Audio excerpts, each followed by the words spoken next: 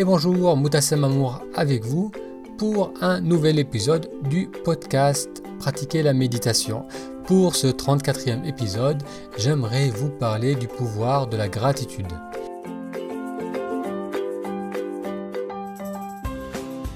Je vais vous donner 7 raisons scientifiquement prouvées qui montrent les bienfaits des sentiments d'appréciation et de gratitude.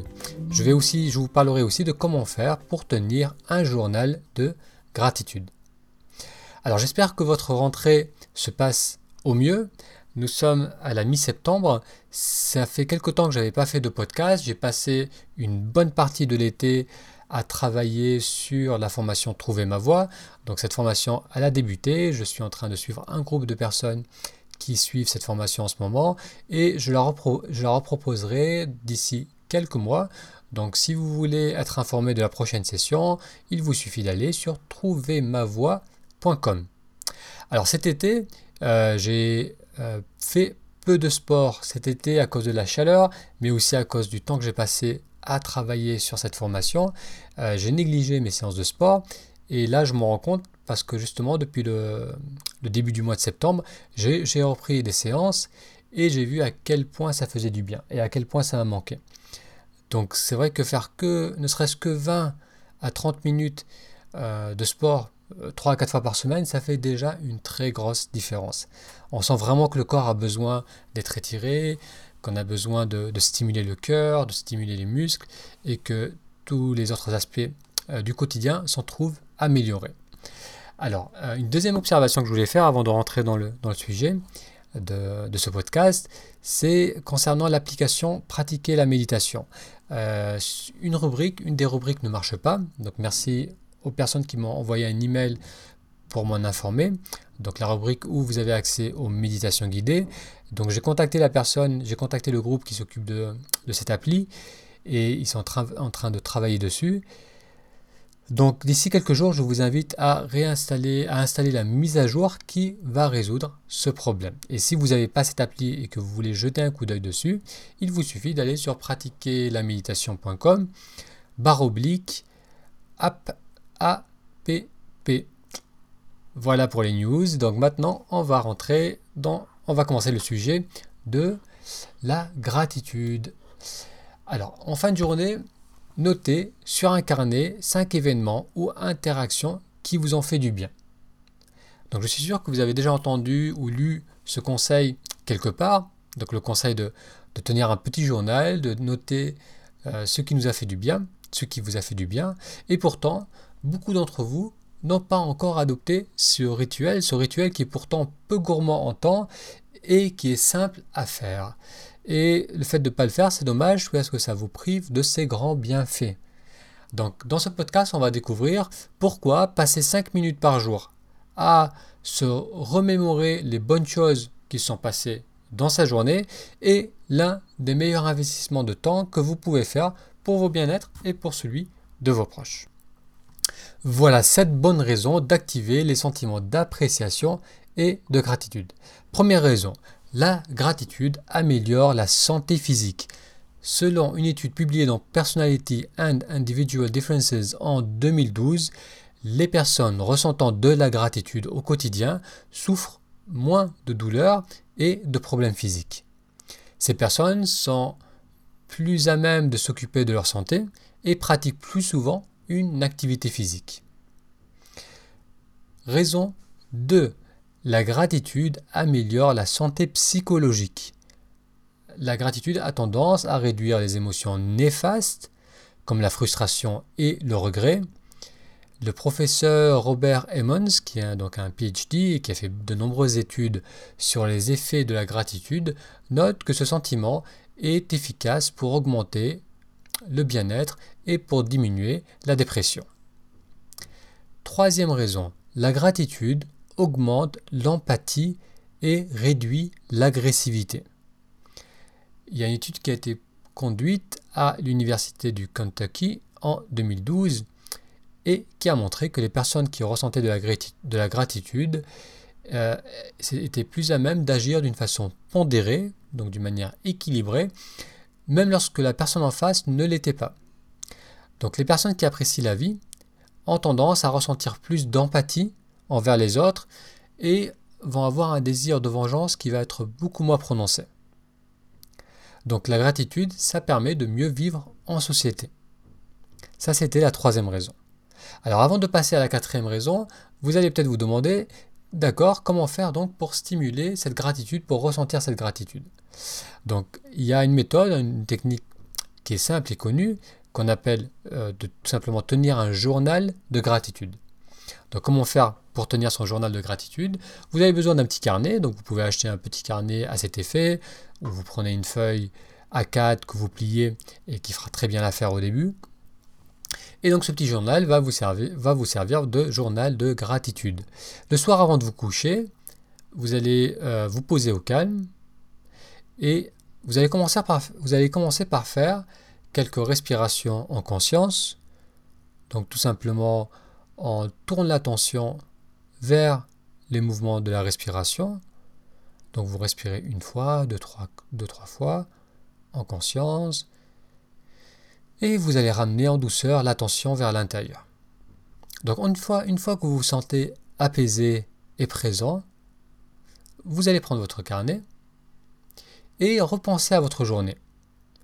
Donc vous pouvez scanner votre journée, donc en commençant par le début, vous allez réfléchir, vous allez repenser au déroulement de votre journée, les interactions que vous avez eues, ce que vous avez accompli, et vous allez trouver les événements, les rencontres qui vous ont fait du bien.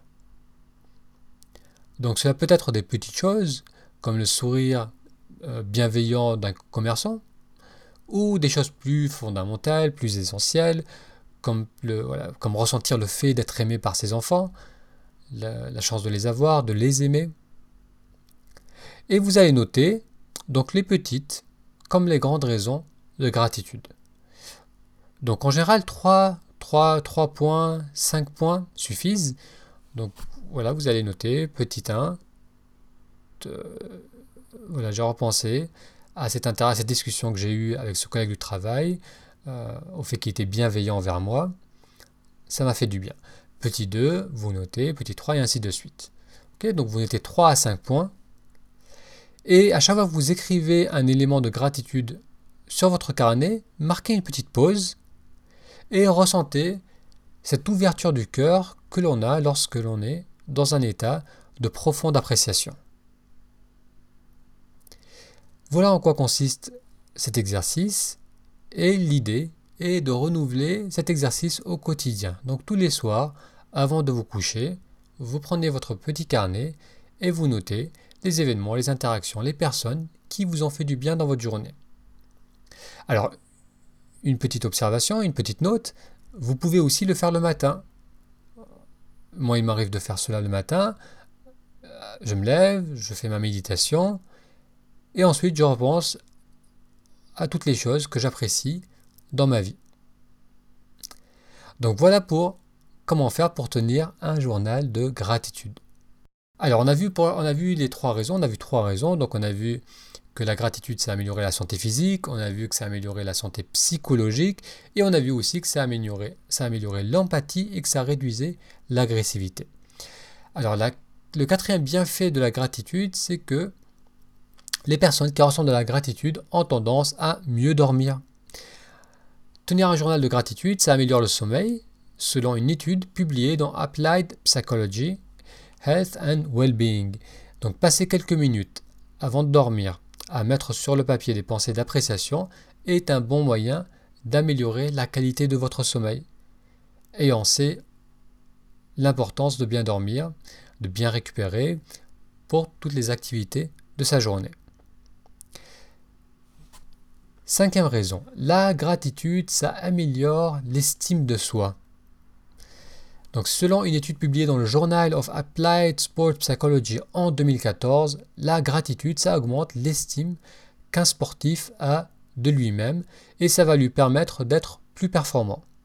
Il y a d'autres études qui ont été faites et qui ont montré que la gratitude réduisait aussi la comparaison sociale. Donc au lieu d'être envieux ou jaloux d'une personne qui a plus de réussite, plus d'argent, qui a un meilleur travail, qui a une meilleure relation de couple, Au lieu donc d'être envieux de cette personne, et d'ailleurs cette comparaison, lorsqu'on se compare à quelqu'un, c'est ça qui contribue grandement au manque d'estime, la personne qui ressent de la gratitude va pouvoir apprécier le succès de cette personne, va pouvoir être contente de cette personne. Ensuite, la sixième raison, c'est que la gratitude améliore la capacité de résilience. Donc la gratitude non seulement réduit le stress, cela aide aussi à faire face à des traumatismes ou à des situations difficiles. Une étude publiée dans Behavior Research and Therapy en 2006 a montré que les vétérans de la guerre du Vietnam, faisant preuve de gratitude, souffraient moins de stress post-traumatique. Donc la gratitude améliore notre capacité à faire face aux grosses difficultés et aux traumatismes de la vie. Donc ça, c'était pour la sixième raison. Avant de passer à la septième raison, certains d'entre vous peuvent peut-être se dire « Oui, mais moi, je n'ai aucune raison aujourd'hui de ressentir de la gratitude.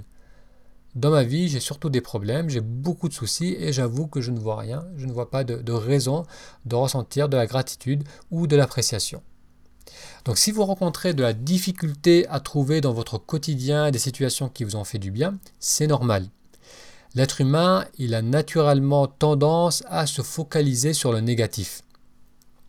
Donc cela fait partie d'un mécanisme de survie qui est programmé dans notre système nerveux et on a tendance à plus porter d'attention sur ce qui potentiellement peut nous faire du mal.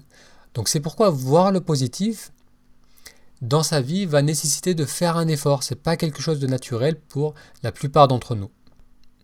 Et pourtant, dans votre quotidien, il y a de multiples raisons d'être dans l'appréciation et dans la gratitude.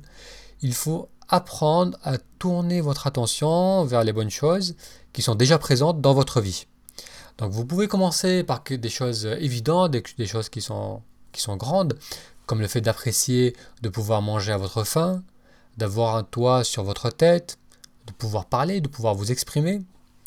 Donc commencez par des choses assez globales, des choses évidentes, et puis le fait de commencer à tourner votre attention sur les choses positives qui se passent maintenant, vous allez avoir plus de facilité ensuite pour voir des choses de plus en plus spécifiques, pour voir toutes les interactions qui vous font du bien dans votre quotidien.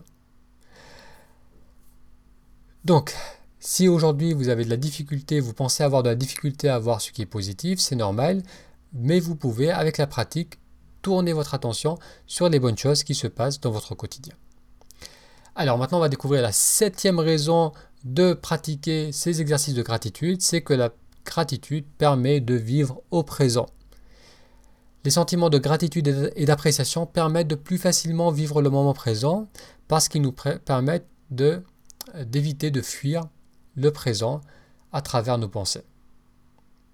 Donc, lorsqu'on est insatisfait, lorsqu'on voit que le négatif autour de soi, on a tendance à vouloir fuir. On fuit la réalité à travers nos pensées, à travers nos fantasmes, ou bien on fuit la réalité en s'assommant avec la télé, avec Internet, avec de l'alcool, des médicaments. Donc tout cela nous empêche d'être présent à nos sens, d'être présent à nos ressentis, mais aussi d'être présent aux autres. Et le fait de développer la gratitude, l'appréciation, de vraiment tourner notre attention sur ce qui va bien déjà dans notre vie, sur ce qu'on apprécie déjà dans notre vie, ça va nous permettre automatiquement aussi d'être beaucoup plus facilement dans le moment présent. Donc, on va vite récapituler ces 7 raisons d'être dans le présent. Alors la première raison, on a vu que ça améliorait la santé physique. Deuxième raison, ça améliore la santé psychologique. Troisième raison, la gratitude, ça augmente l'empathie. Ensuite, la gratitude pour la quatrième raison, ça permet de mieux dormir. Ça permet aussi d'améliorer l'estime de soi. Et enfin, la gratitude nous permet de vivre le moment présent. Donc j'espère que ces 7 raisons vous donneront envie de raviver en vous les sentiments de gratitude et d'appréciation. Le bienfait est instantané. Donc c'est vrai que dès qu'on tourne notre attention sur les bonnes choses dans notre vie, tout de suite, ça fait du bien, on se sent bien. Et ensuite, comme on vient de voir, comme nous montrent ces études scientifiques, les bénéfices, les bienfaits sur votre santé physique et morale continueront à se manifester sur la durée. Donc, qu'est-ce que vous pouvez faire maintenant? Alors, je vous invite à faire deux choses. Vous allez sur la page de ce podcast, donc vous allez sur pratiquer-la-méditation.com / épisode 34, tout attaché, épisode 34, et dans la zone commentaire, sous ce podcast, vous allez noter 2 événements, donc ça peut même être des petits événements, qui vous ont fait du bien aujourd'hui. Et ensuite, pendant les 5 jours qui viennent, le soir avant de vous coucher, commencez à tenir un petit journal de gratitude. Donc déjà, commencez par noter 2 points qui vous ont fait du bien dans votre journée dans la zone commentaire sous l'article, sous ce podcast, donc sous l'épisode 34, et ensuite essayez de continuer cette habitude pendant seulement 5 jours. Pendant seulement 5 jours, notez le soir avant de vous coucher ce qui vous a fait du bien dans votre journée, et vous verrez que déjà après seulement 5 jours de cet exercice, vous allez commencer à en ressentir les bienfaits. Donc, cela conclut ce 34e podcast. Je vous remercie de votre attention et je vous dis à très bientôt pour un futur podcast. C'était Moudassem Amour avec vous et à bientôt.